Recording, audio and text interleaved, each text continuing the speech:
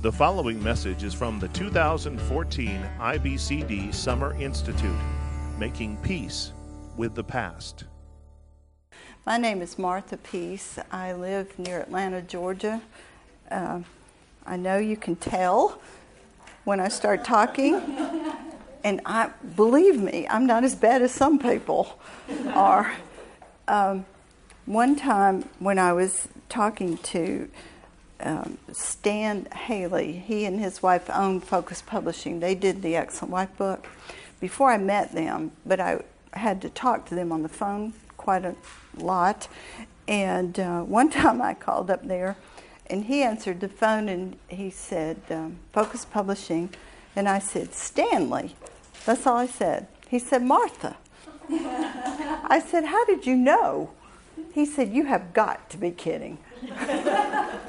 So anyway, and then I found out they were making fun of me behind my back after I got to know them, because when we would hang up, I would say, bye.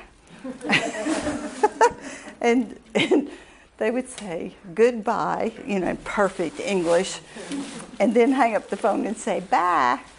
So now we just always say that. So I'm trying to teach them how to talk. All right, the name of this lecture is The Biblical Counselor's Guide to Psychiatric Drugs. And Laura Hendrickson, who is now deceased, but she was an MD and a board-certified psychiatrist, and she was also ACBC certified counselor, and she was very instrumental in telling me what books to read, what research to do, and then she even went over this lecture before I gave it originally at an ACBC conference. Well, I've been a nouthetic counselor to women for 26 years now, and I worked as a registered nurse prior to that. I worked for 13 years as a registered nurse, and the last 3 years of nursing I taught at a college, and so I have that medical background, and it's been very helpful to have that in the counseling circles. Anybody who is on a boatload of medicines or has had a psychotic break, or those are the counselees that I get. So they assign them to me usually. But I have been in the medical counseling circles long enough to have seen these medicines come on the market, be touted as safe, the new wonder drug, we've found the tranquilizer that is the perfect one, or the antidepressant that is the perfect one, and then time tells another story. And so then the drug companies will come up with a new one and the same kind of history. I remember, I think when I was a little girl, when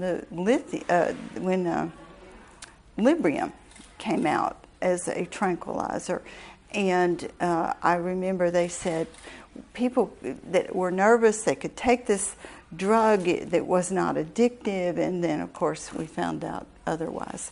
So, and then because most of these drugs are in the same category of drugs, they're going to have the same side effects, they're going to have the same withdrawal effects, and they are a problem.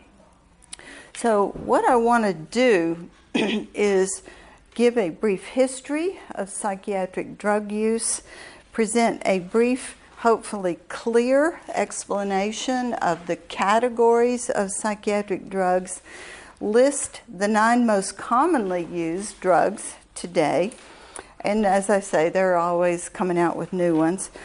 I want to explain the most common side effects as well as the much more serious side effects that some people struggle with, and then give you some practical advice on how to safely help with the doctor's help. We've got to have the doctor's help, a counselee come off of their medication. Now, it's always been a challenge to try to control the behavior of someone who's acting crazy. This has always been a problem. Over 100 years ago, the psychiatric drug of the day was cocaine. Now, cocaine would perk up somebody who was depressed. It had some unfortunate side effects. Sometimes their heart would rupture, sometimes, and I mean, they're just like 1 or 2 doses of cocaine and you're hooked on it. So it is very highly addictive. And not long before I was in nursing school in the mid-'60s, and we spent a whole semester at Milledgeville State Hospital, which was the state psychiatric hospital in Georgia back then. So there were thousands of patients there, and lots of different buildings, different kinds of groupings of patients. But I remember our instructor telling us that not long before we came, they experimented with giving suicidal patients insulin. And they would put them into insulin shock and just plummet their blood sugar. Well, when they do that, you lose brain cells. You know, the brain starts to die because the brain has to have glucose to function. And so then they would drop their blood sugar, they would pass out, go into a coma, and then they would give them IV glucose to bring them back. Well, the thought of that was shock the brain, and then they will be okay. They won't be suicidal anymore. It didn't work very well, and they didn't keep doing that. So I was glad that I didn't see that happening. But it's not all that long ago that they were doing kind of just almost barbaric things to try to control people's behavior and try to help them. I saw patients, the extreme patients, locked in cages like jail cells because we didn't have all of the medicines that we do now to control psychotic and bizarre behavior. We did have Thorazine, we did have Librium, phenobarbital, and shock treatments. And they would do shock treatments. They still do that, not nearly as much as they used to do. But when somebody has that done, then what they have is a short-term memory loss. So they don't remember why they were suicidal, and they don't even remember being suicidal, unless they were suicidal, of course, for a long time. So it does affect the brain that way, and it can be a very negative thing. So in the 40-plus years that I've been in, actually almost close to 50 years in medical and counseling circles, I've seen these drugs come and go. And there's a pattern that has developed and has emerged. At first, the drug is touted that it is safe and non-addictive. Librium was hailed as safe and non-addictive. Time told otherwise. Then they came out with Valium. Now, you see, the drug companies, they take a drug that they know has a good effect, but they've got unfortunate side effects, and so they try to come up with another one that has the good effect but not the side effects, or as bad as side effects.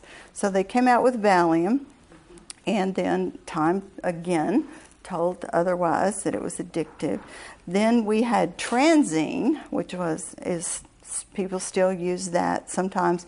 Then Xanax, then Klonopin, then Ativan, which is lorazepam. So all of those are tranquilizers. They're benzodiazepines, and they're in the same category of drugs. But in the last probably 30 years now, we've seen the emergence of the antidepressants. Now, when I started counseling 26 years ago, this was not an issue. It was rare for me to have a counselee that was on an antidepressant medicine. Now, most of them, a lot of them are. And now the thought is polypharmacy from the psychiatrists. They don't just put you on one, they'll put you on 2 or 3 or even 4. And so it is, whereas 26 years ago, as a nouthetic counselor, we were told, we're not doctors, we don't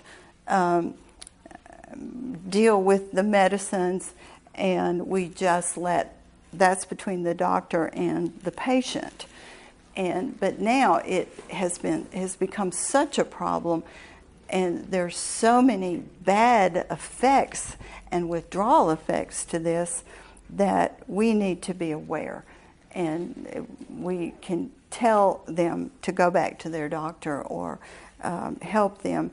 Or if they're stable and they think they're ready to withdraw from their medicine and you think they're ready to withdraw, then there's a lot of things that I want you to tell them to prepare them for this.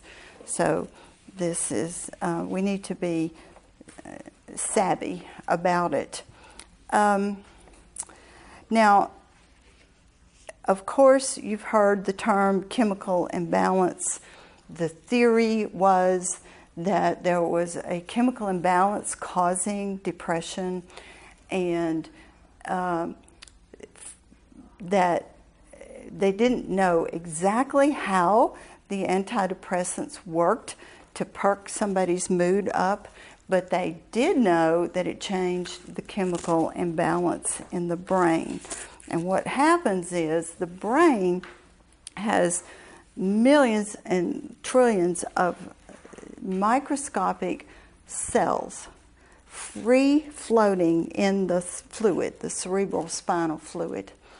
And the antidepressants are called reuptake inhibitors, SSRI.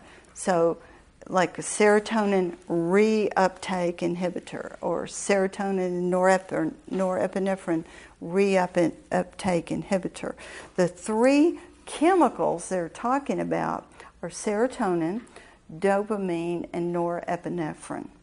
So the brain has to have these chemicals floating in the fluid in order for the electrical impulses to go through the brain and tell you to move your hand when you're touching something hot or picking up something, or you tell yourself, grab that, pick it up.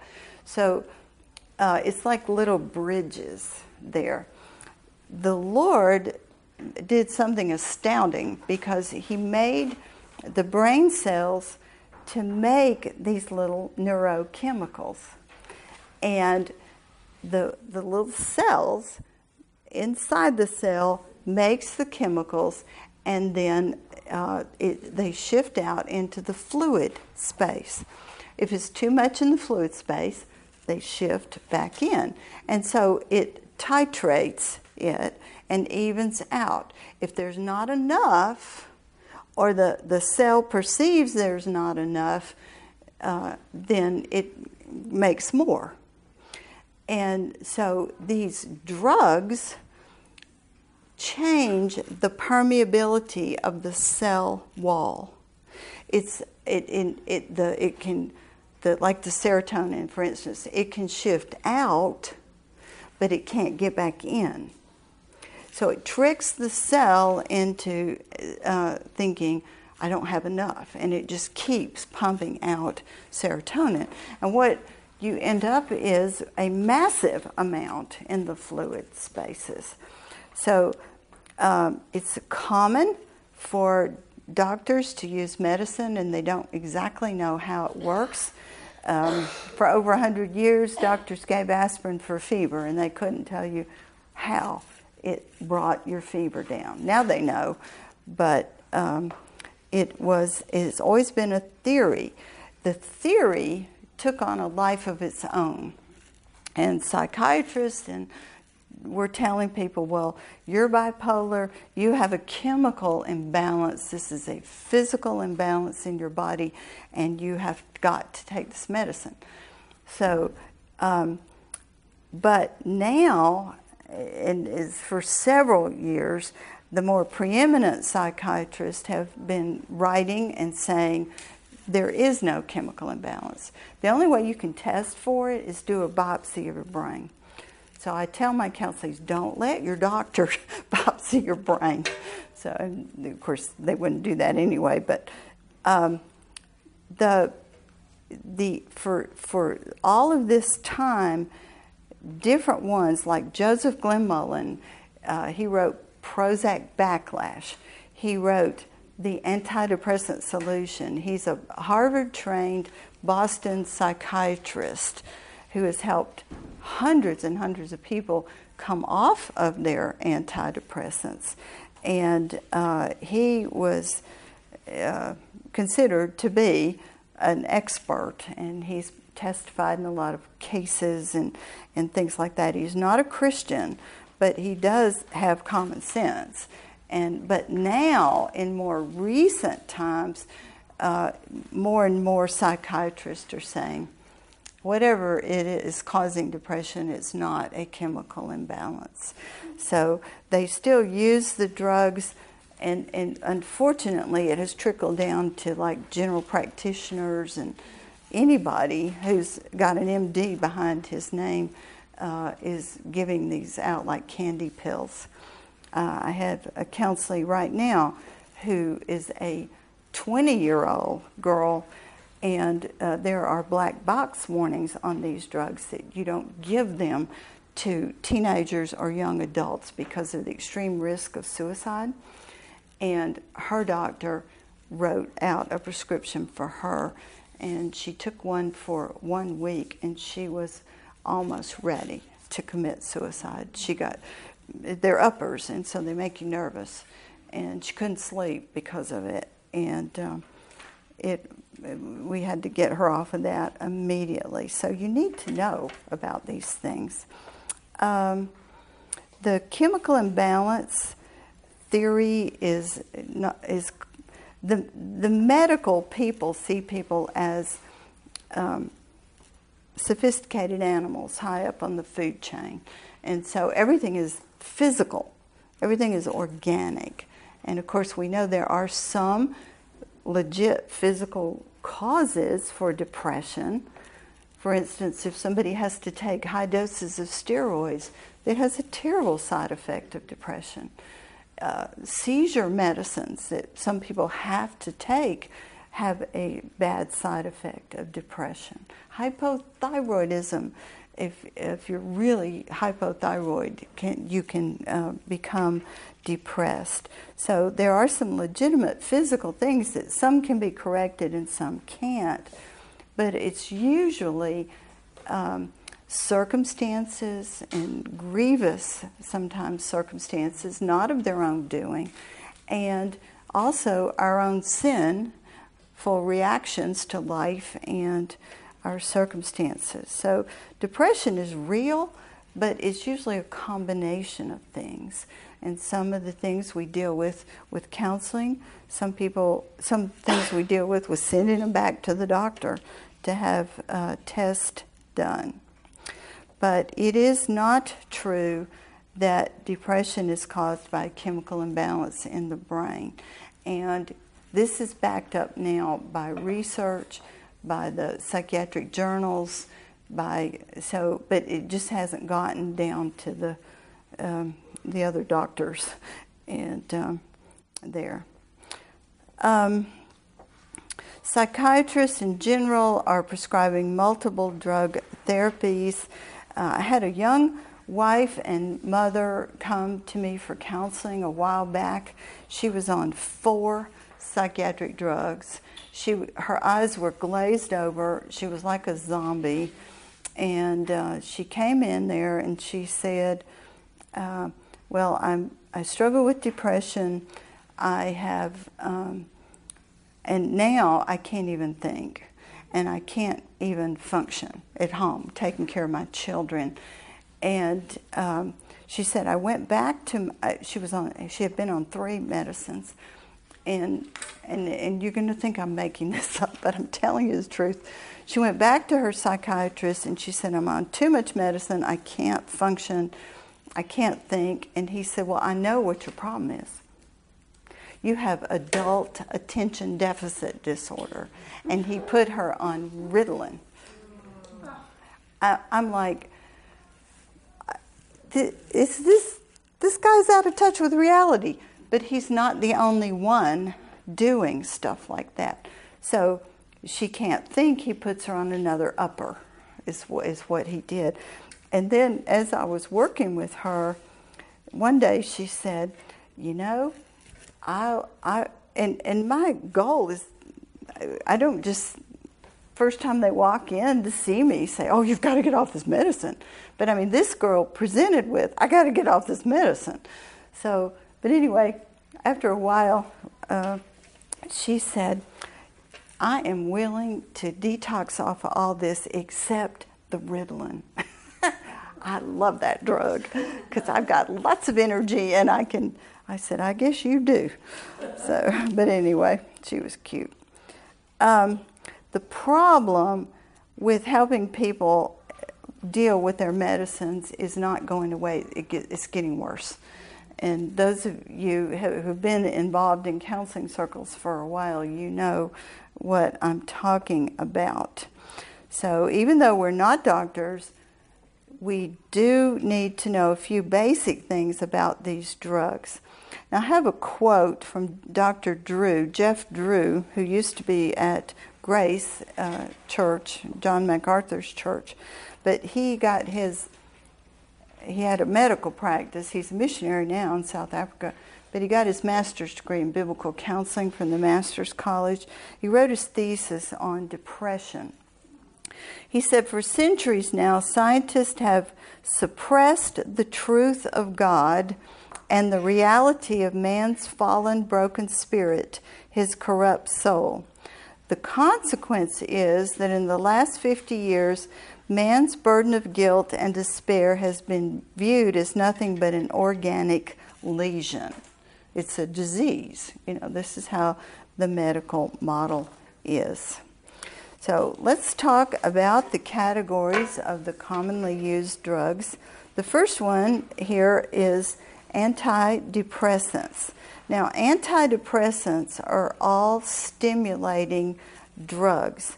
They are chemically related to cocaine, but more closely related to methamphetamines, crystal meth. And so it does give you energy, it does perk you up.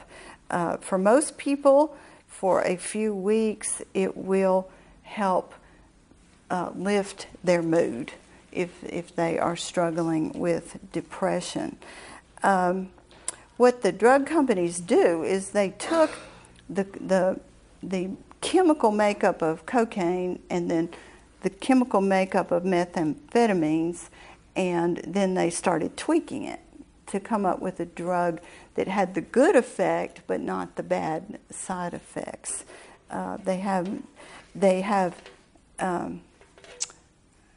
gotten better about the side effects, but they have never been successful in coming up with one that just has the good effect and not the bad side effects.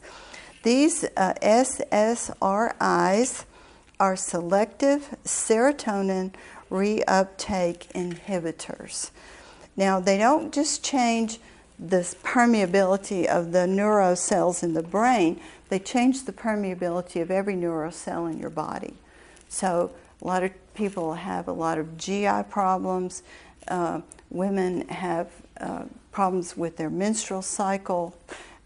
It's all over your body.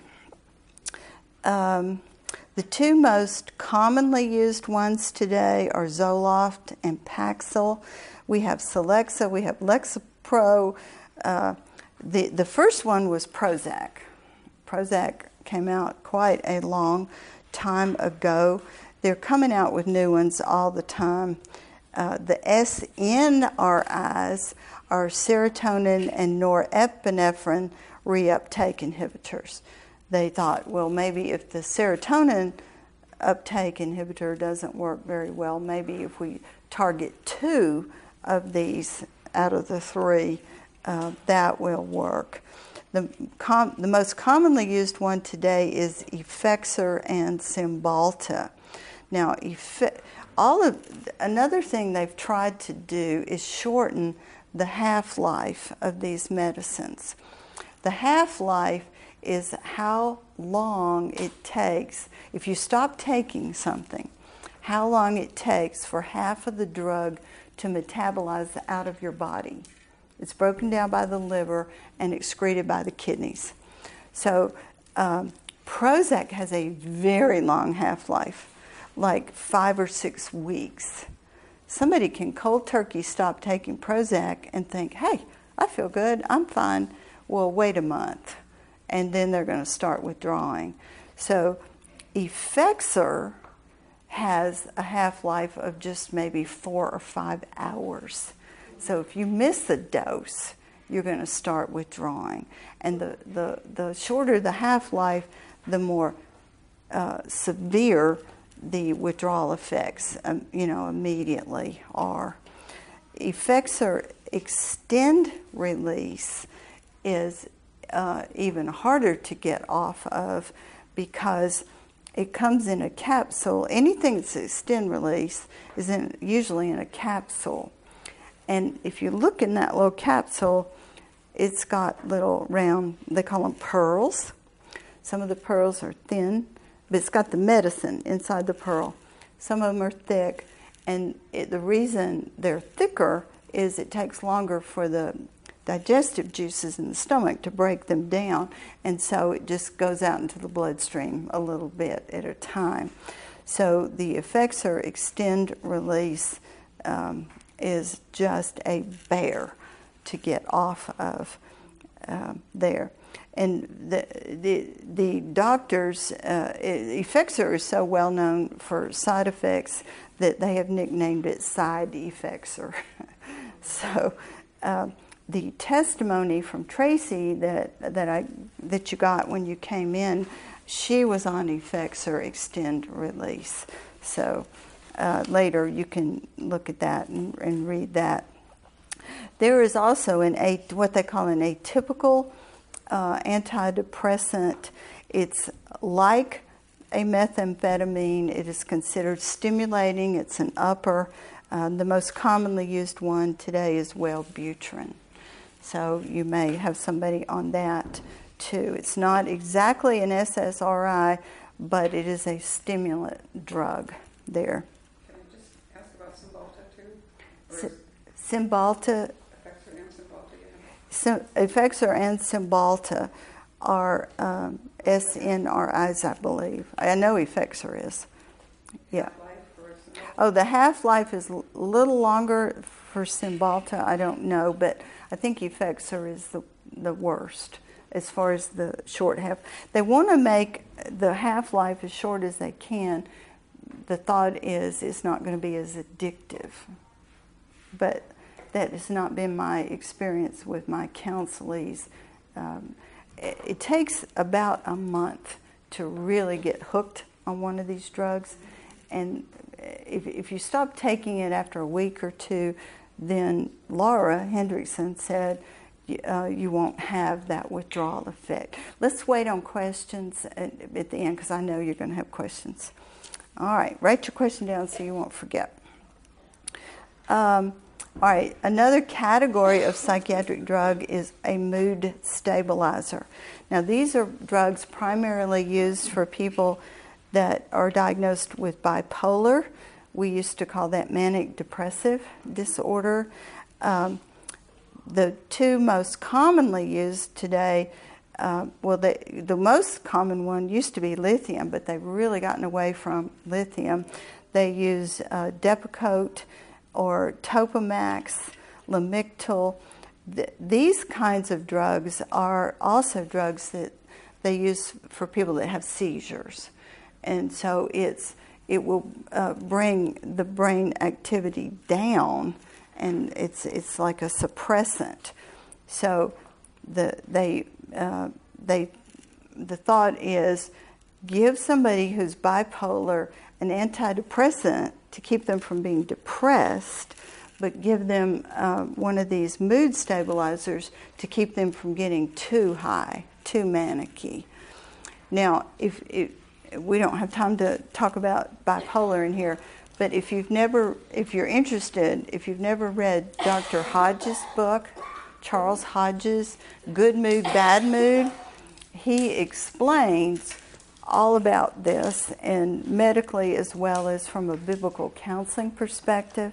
There are some patients that legitimately, if they've had a psychotic break, a manic psychotic break, then they do need to be on medicine.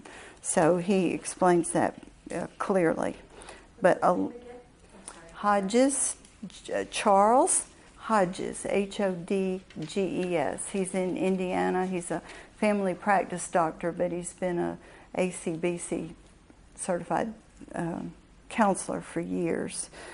Let's see here. So the mood stabilizers, now they are adding Abilify. Now Abilify is a antipsychotic drug. And when you think of antipsychotic, you think of just a really strong tranquilizer. But they will, you may have seen the ads on TV. If your antidepressant is not working for you now, you may want to consider adding Abilify. So the thought is just add one more drug. And same thing with people diagnosed with bipolar.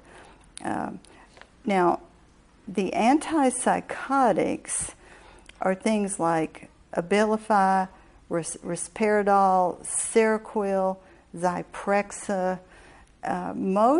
If somebody comes to me and they're on an antipsychotic, I want to know why. I'll say, why did your doctor put you on this? What was your diagnosis? And if they say, well, he diagnosed me with schizophrenia, or he diagnosed me with a psychotic break, or manic depressive, and put me on this, I'm not people don't like these psychotics. They don't like taking them because of the side effects, but a lot of times they need to be on one. So be careful about that there. Somebody who's having hallucinations needs to be on an antipsychotic drug. It will help calm their brain down, and a lot of times the hearing voices or seeing things that aren't there, that'll go away. Now there's the stimulant drugs. The stimulant drugs, the primary use initially was to be for children, but now more and more adults are diagnosed with ADHD, attention deficit hyperactivity disorder. There's a really good book by Dr. Grady and David Tyler on this ADHD.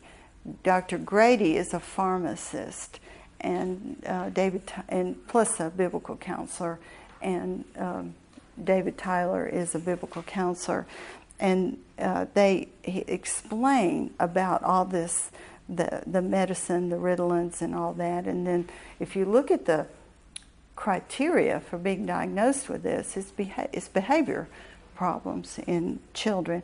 Although I do know some children are more hyperactive than others. Okay. Yes?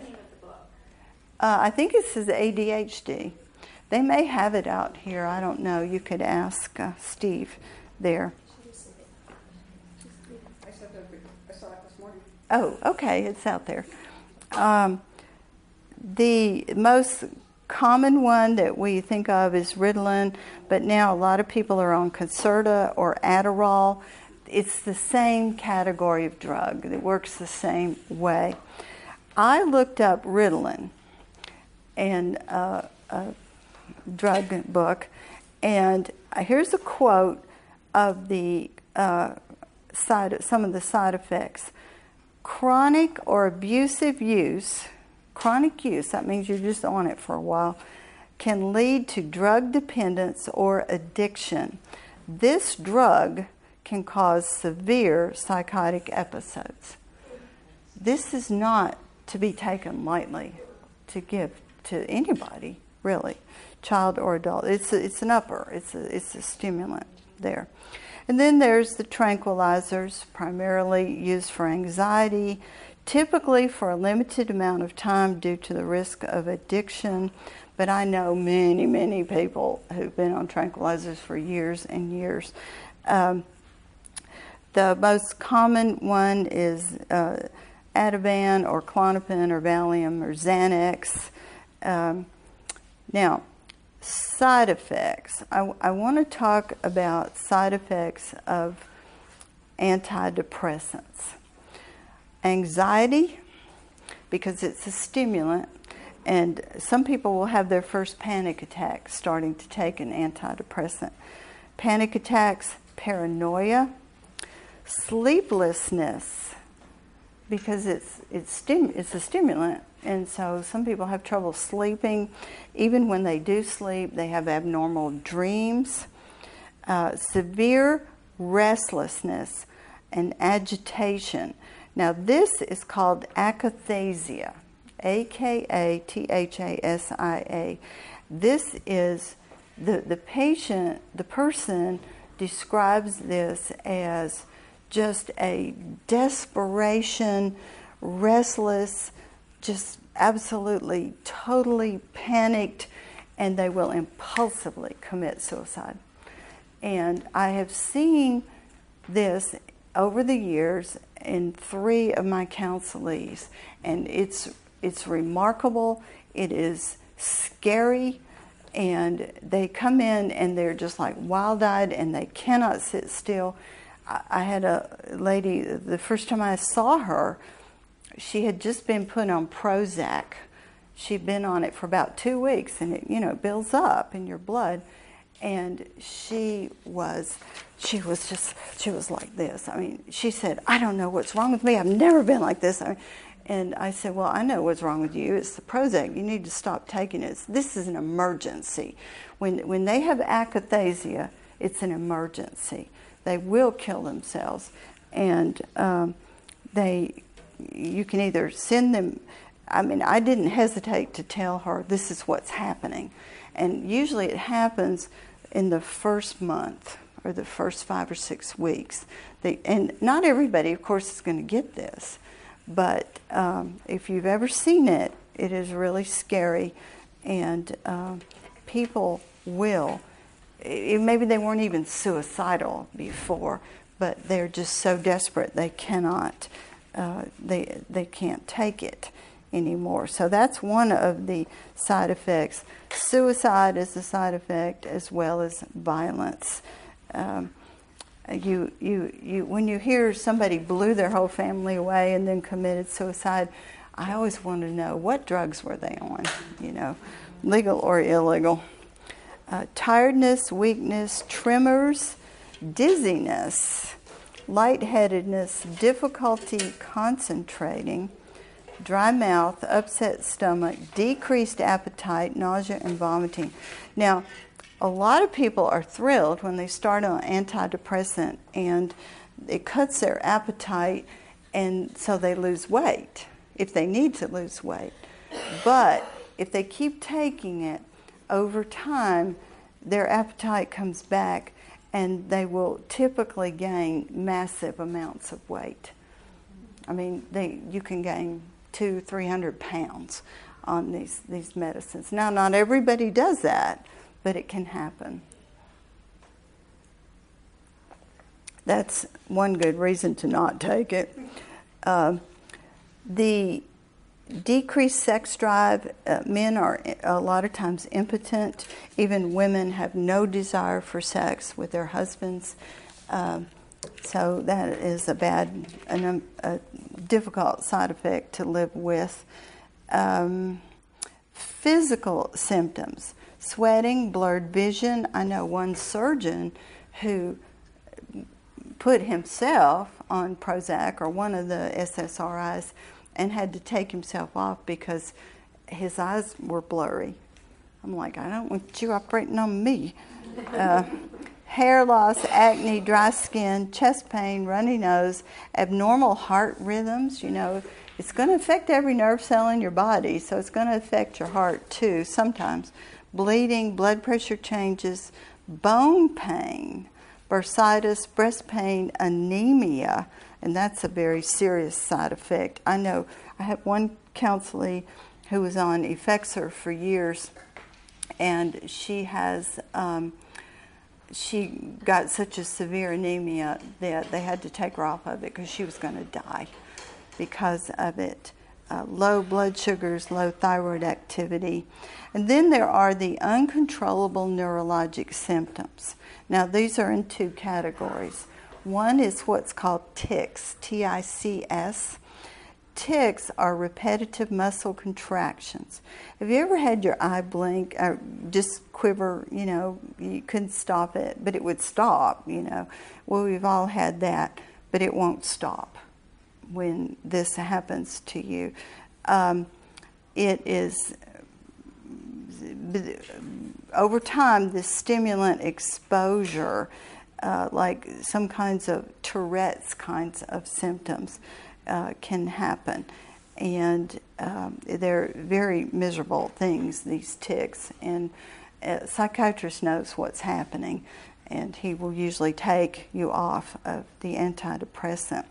The other thing is called a tardive, T-A-R-D-I-V-E, dyskinesia, D-Y-S-K-I-N-E-S-I-A. They shorten that by saying TD. And sometimes the mouth will droop like you've had a stroke. Sometimes the tongue will dart in and out of the mouth and it won't stop. You can't stop it. If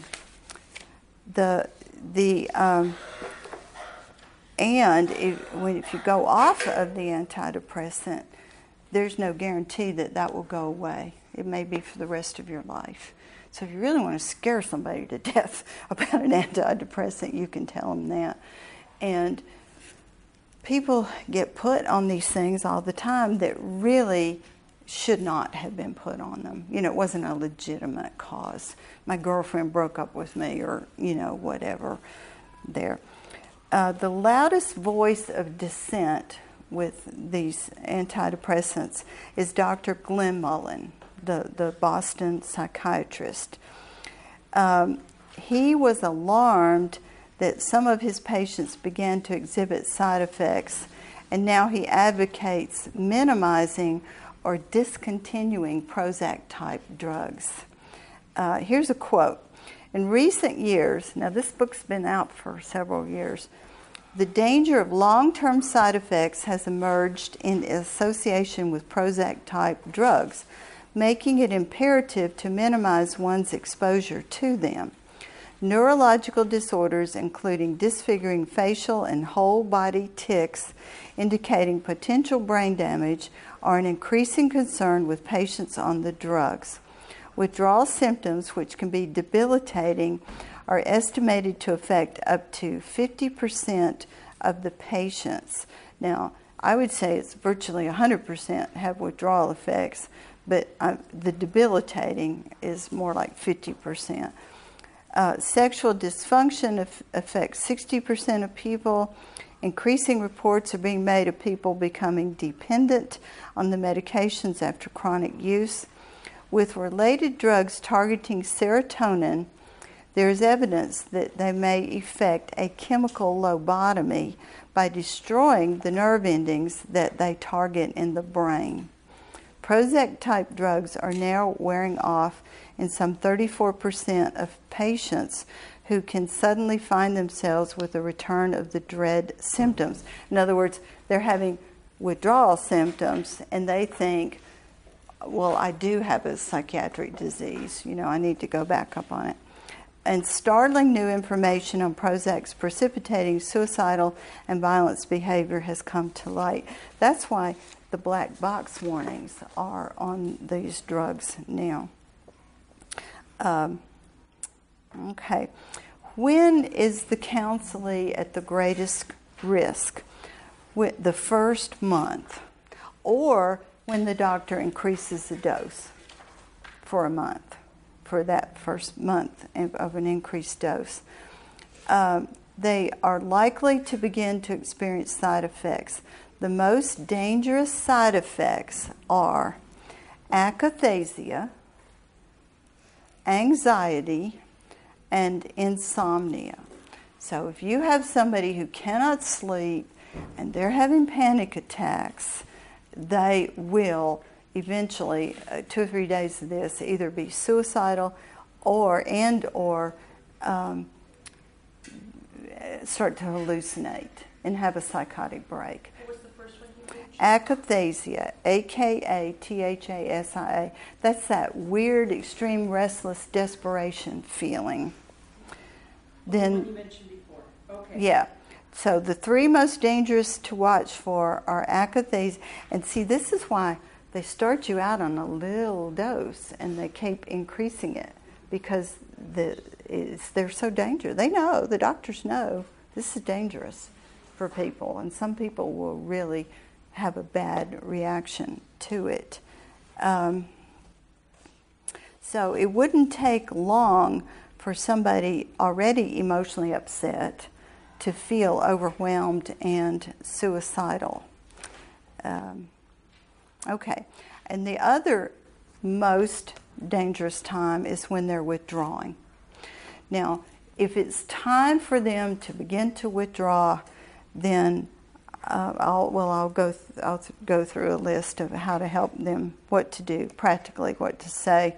But the most common withdrawal effects are anxiety. They're going to have rebound anxiety. They may start having panic attacks. Even if they've never had a panic attack, they might start having those.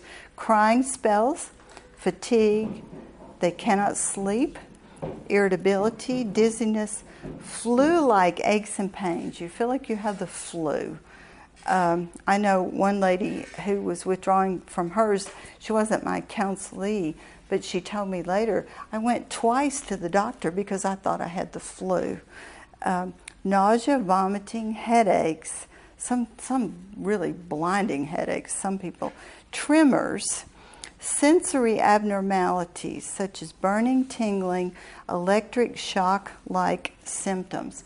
You feel like hot burning needles are sticking in your body, and you'll have a zap, and then it'll go away, and then one over here and one on your leg, and it's just painful, and it's scary too because you're not expecting it, and it just all of a sudden happens.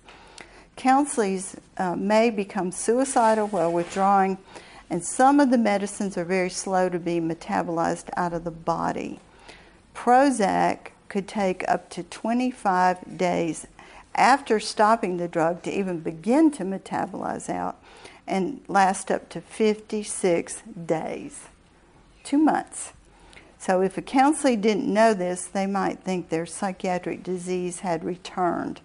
On the other hand, Paxil and Zoloft and Effexor are the worst offenders in terms of the sheer numbers of people affected by the withdrawal reactions. The drug companies still won't admit that they're addictive. It's addictive. They call it discontinuation syndrome. Well, it's discontinuation syndrome, all right. Effexor is the worst offender in terms of lightning speed within hours of just one missed dose. All right, now this is what I recommend. I recommend that you get Joseph Glenmullen's book, The Anti-Depressant Solution. And I paid full price on Amazon for it, but I think now you can look on Amazon and maybe get a used copy or something. He is not a Christian. He is not a biblical counselor. He's just a doctor, and he wrote this book on how to safely take people through the journey of getting off antidepressants. It's called. It's in your notes under how to help the counselee. Point number 1. Read Joseph Glenn Mullen's book, The Antidepressant Solution. This will give you some knowledge of how to help a counselee come off their medicines safely. You'll be able to talk to the counselor, you'll be able to talk to the doctor if that's need be, and in an informed way. Now, the drug literature says to the doctor, if they want to come off or you're going to take them off, cut it in half. If they're on 100 milligrams, cut it to 50. And then wait 2 or 3 weeks and then discontinue it. Most people go crazy with that. It's too fast. Glenn Mullen says if you can cut it down 5%, that would be ideal. So it depends on how it comes in pill form.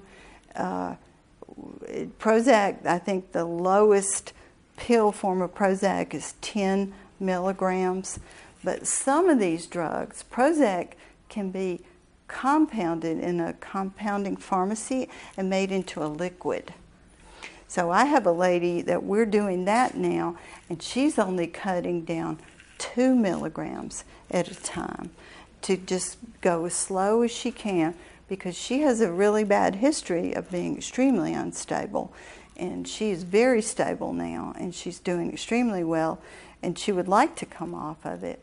But her family is like, oh, I'm scared for you to come off of it. And I'm a little scared for her to come off of it too. I think she's ready, but if she cut it in half, she'd probably be back in a psych hospital. So, but it's an interesting book. He tracks you through 6 or 7 patients who different drugs, different histories, and then how they did with coming off of it. So it will give you some, tell your counselee, tell your doctor, I want to go very, very slow off of this. And will you work with me? I have, and my faith-based counselor, say that instead of biblical counselor, because doesn't sound so strange. But anyway, thinks I'm ready. I think I'm ready, and I would like for you to help me. And we've never had a doctor say, "Oh no, I won't help you. Come off of it." You might, if they refuse, then I would want to know why, because they might have a good reason, but I would want to know why there. And then number 2 in your counseling, when you're gathering data, your PDI forms or however you do it, you want the name of the drug, the dose, and how long the counselee has been on each medication. And sometimes you need to ask, were you on any other meds before you came here, but now you're not taking them? Because if they if they withdrew from something shortly before they started, they may still be reacting to that. Now, just a side note here about a drug called Reglan, Regland. Reglan is a GI drug. It helps some people who just can't hold their food down and just continue to throw up. But it's also used in OB setting for nursing mothers whose milk supply is too low, because it has a side effect of increasing your milk. And I have had 2 young mothers who were nursing their babies, and they were stable people, had never had a panic attack, never had a psychiatric problem in their life, got put on Reglan, and one had a psychotic break, and the other one she didn't have a psychotic break, but she almost did, and she just kept having panic attacks until she went off the Reglan. So what I say is, it would be better than being diagnosed with some psychiatric disease to just stop nursing your baby and be home with your baby rather than go crazy and have to be put in the hospital. So Anyway, that was just a side effect, a side thing there. Look up each medicine, even if you're not a medical person. Just find out what it's typically used for and what the typical side effects are. Now you can go online and Google anything and find out anything you want. And then number 4, give the counselee hope that for the Christian they can be controlled by the Holy Spirit. If they truly are born again, the Holy Spirit will help them. The Word of God is powerful, and they can trust God. But you don't want them coming off their medicine until they've reached that point in their life, where they're stable that way. I don't usually make discontinuing the drugs an issue at all at the start of counseling, unless they're just totally zombied out or just having the akathisia thing. Then it becomes an emergency there. But I wait until they have stabilized. And then number 5, continue with biblical counseling so that by God's grace their thoughts and emotions will stabilize and they can have joy in giving God glory. It's not even a bad idea to see them twice a week as they're withdrawing until you can see how they're doing. Help them. And then number 6, teach them a right view of sanctification, progressive sanctification, where their feelings come from. You think thoughts and then you have emotions and then you act on them. Well, we can help them biblically to renew their minds and hold them accountable for their actions, loving God by obeying Him and loving others. They must be told that they can honor God and show love to others in spite of how they feel, because withdrawing from these medicines is going to make them feel badly. And they're going to maybe have anxiety or feel depressed or really struggle. Would you go up there and just stand there and tell them? Ultimately, as they obey God and honor Him, their feelings will improve and be replaced by the supernatural peace of God that surpasses all comprehension. If they're confused or uncertain about the chemical imbalance disease that their doctor has insisted they have, I have written an article on chemical imbalance, how to explain why chemical imbalance is not true. If you email me, I'll be glad to email it to you. The counselee is going to need to talk to their doctor about tapering off the medicines. I suggest telling them the doctor I've been receiving faith-based or biblical counseling. My counselor and I both think I'm ready to begin tapering off. Will you be willing to help me slowly taper off? If the doctor refuses, then the counselee has the option of finding another doctor. It's always helpful if you know some Christian doctors in your area that would be willing to help. I know a couple of Christian doctors that would help with this, but as I said, in my experience, and I've done this a lot, I've never had even a non-Christian doctor refuse to try to help them get off of the medicine. Teach the counselee the possible side effects she may experience by tapering off. If she knows that she's going to have anxiety, she might have some trouble sleeping, she might have bad headaches, she might feel like she has the flu. I'll tell her all these things. You might feel like the electric zaps, then when it happens, if it happens, it's not going to totally panic them, because they'll say, well, this is getting out of my body, and this is unpleasant and a miserable thing, but it is good for me, and it will go away.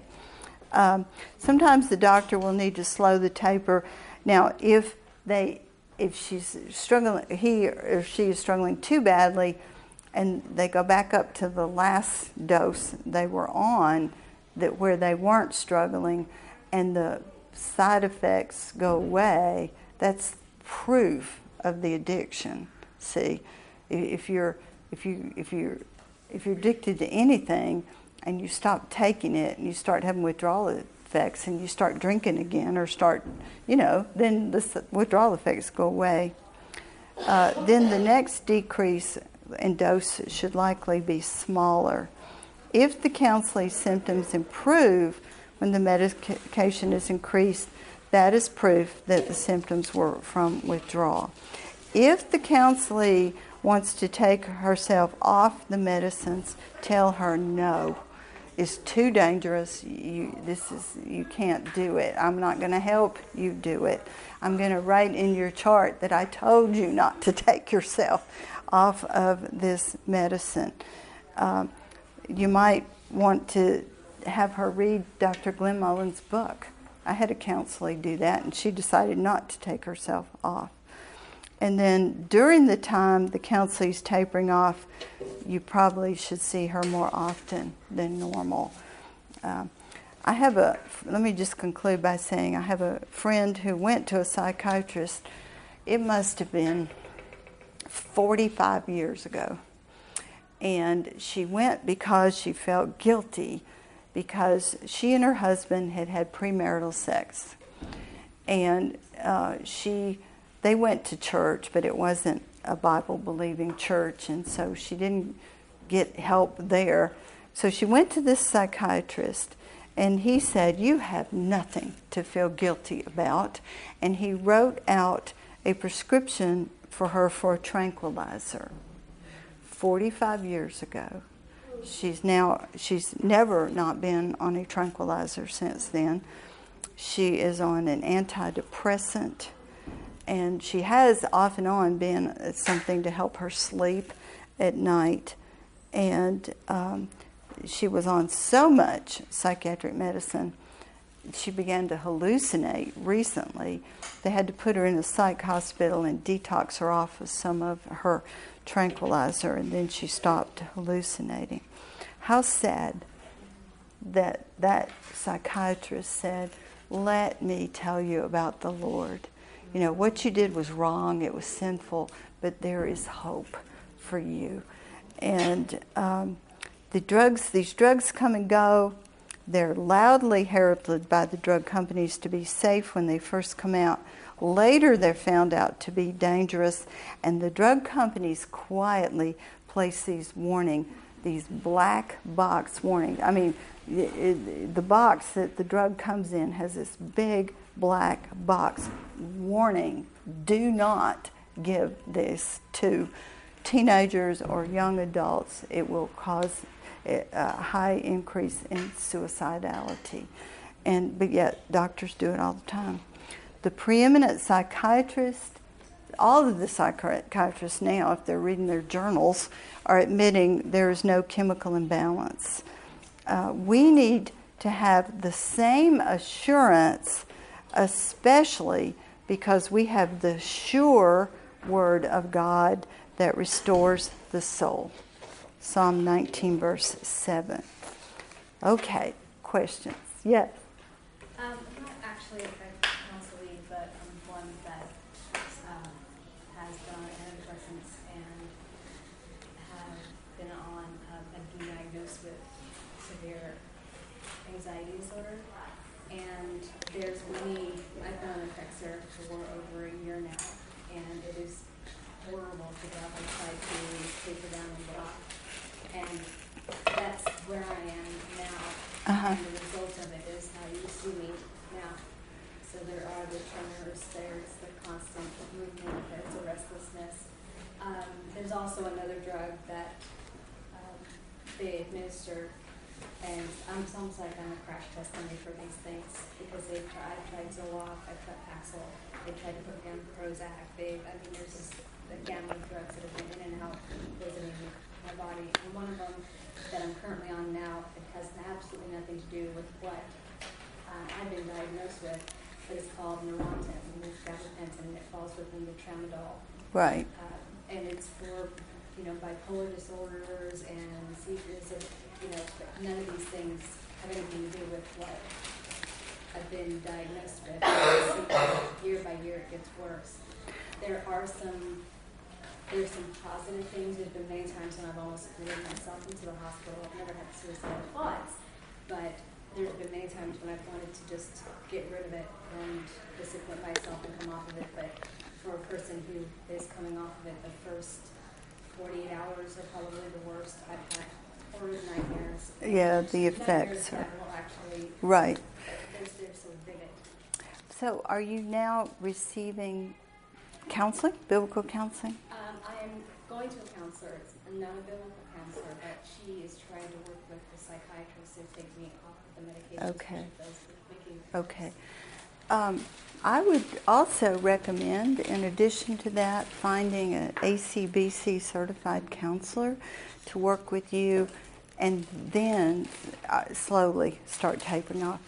Now, I will say, to give you hope, I've had, I don't know how many ladies that were on Effexor, and they are now off of it, and they feel so much better. I'm looking forward to that. Yes, And but back to but me again. right, the Word of God is alive and powerful, and God can help you, and it's going to be a miserable process.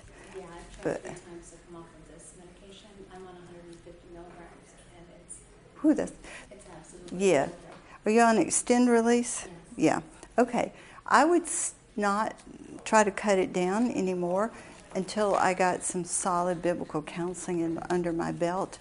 And then you can read Tracy's story, because that was the drug she was on. I did almost cry because it is Yeah. very much like that. Right. There is some people have most people go through the nightmare of the withdrawal, and then they're fine. It's just like coming off cocaine. You just kind of have to gut it. The honeymoon period where you're coming off and then you say, oh my gosh, I feel really good. And then a week later you come crashing down. Right. Crying. It's everything to get yourself out of bed. You're shaking. Right. Yes. Oh, yeah. No, it's very highly addictive. So, but anyway, well, I'm glad you're here. Yeah, I wanted to hear what, kind of, not just what I could tell someone Right. else, because my girlfriend's son tried to commit suicide. He jumped in front of a truck on the freeway. Oh. And he's now, God, that wasn't time. God said it wasn't time. And he's got frontal lobe damage, but he was on Ritalin. And they misdiagnosed him, and he tried to commit suicide. Right. So not just for me as a counselor, because I'm not really in the condition to do that, but To help other just people. help others Yeah. and show. Well, that's why Tracy wrote that for me to be able to give out in this class, because she wanted people not to have to go through what she went through. If a counselee comes to me and they're not on medicine, if they're having panic attacks, the doctor would have diagnosed them with anxiety disorder, or if they're depressed, almost always, if I can open the Bible and present the claims of Christ and give them hope and help them, they don't have to go on to medicine. So, but that's where the Lord has you now. And but I would find me a biblical counselor. Not that your counselor is not helping, or that she doesn't really care about you, but I wouldn't. I would want to be stable spiritually before I started off of it. So, okay. And you had a question? I actually have a couple of questions. All right. Are mood stabilizers and antidepressants usually detox at the same time? Well, mood stabilizers are not as difficult to get off of. They're not like the antidepressants, because if you stop taking a mood stabilizer, usually most people just are fine. But now, I would want to know, again, why the person was on that drug. And, as you were saying in your paperwork here, that one of them took 56 days to Prozac has a long Right, half-life. so, is that the norm? No, Prozac is the longest half-life. Effexor is the shortest one. So you can just Google these drugs and find out what the half-life is. And being a counselor, somebody comes to you and says, I went to the psychiatrist and one time, less than an hour, they said I'm bipolar. Mm-hmm.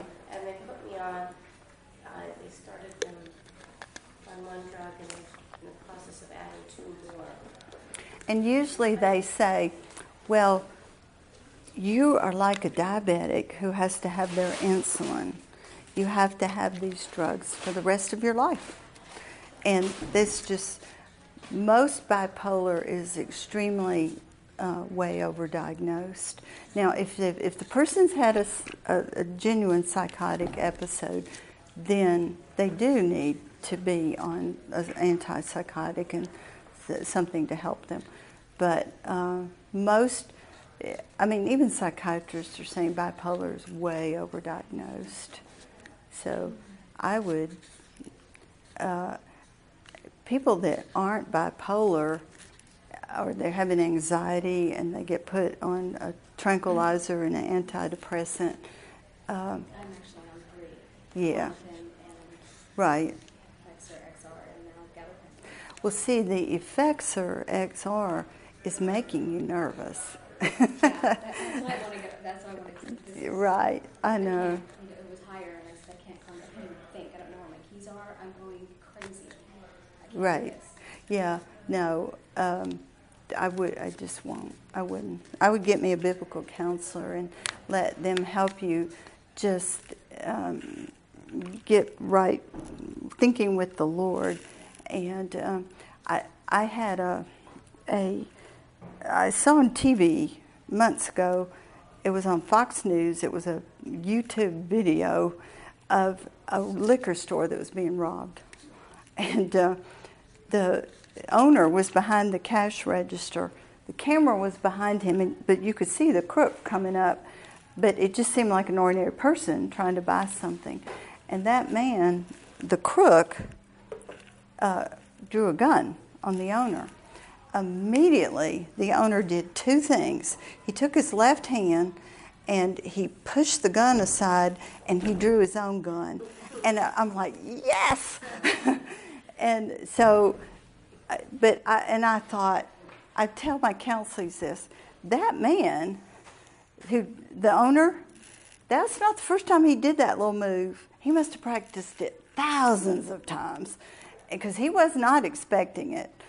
And so now I have my counselees who have panic attacks or whatever they're struggling with.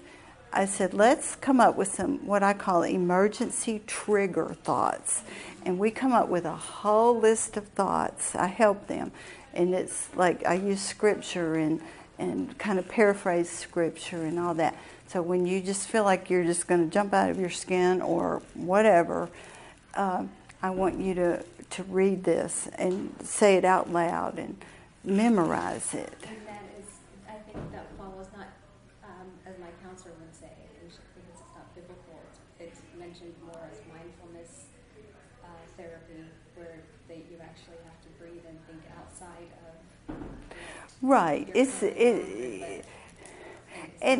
It can help.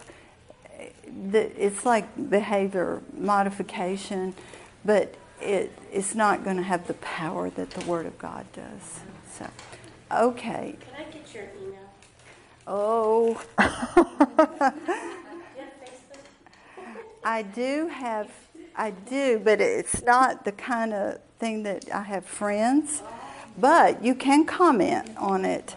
You like it.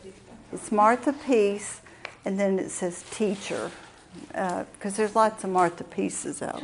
I found out. So that's not your email? No, that's not my email. No.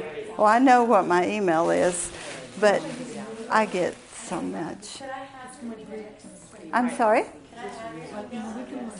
Well, let me give you my, if you don't mind, I will give you we have a company called Bible Data Services.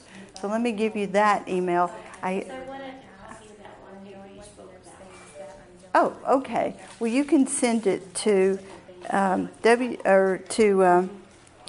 feel like this medication is the toxic. oh dear. I'll just give you my email address. You won't take it down. Okay. It's Martha Peace, all run together, at MindSpring, MindSpring.com. The thing I can't, I'll be glad to send anybody the handout.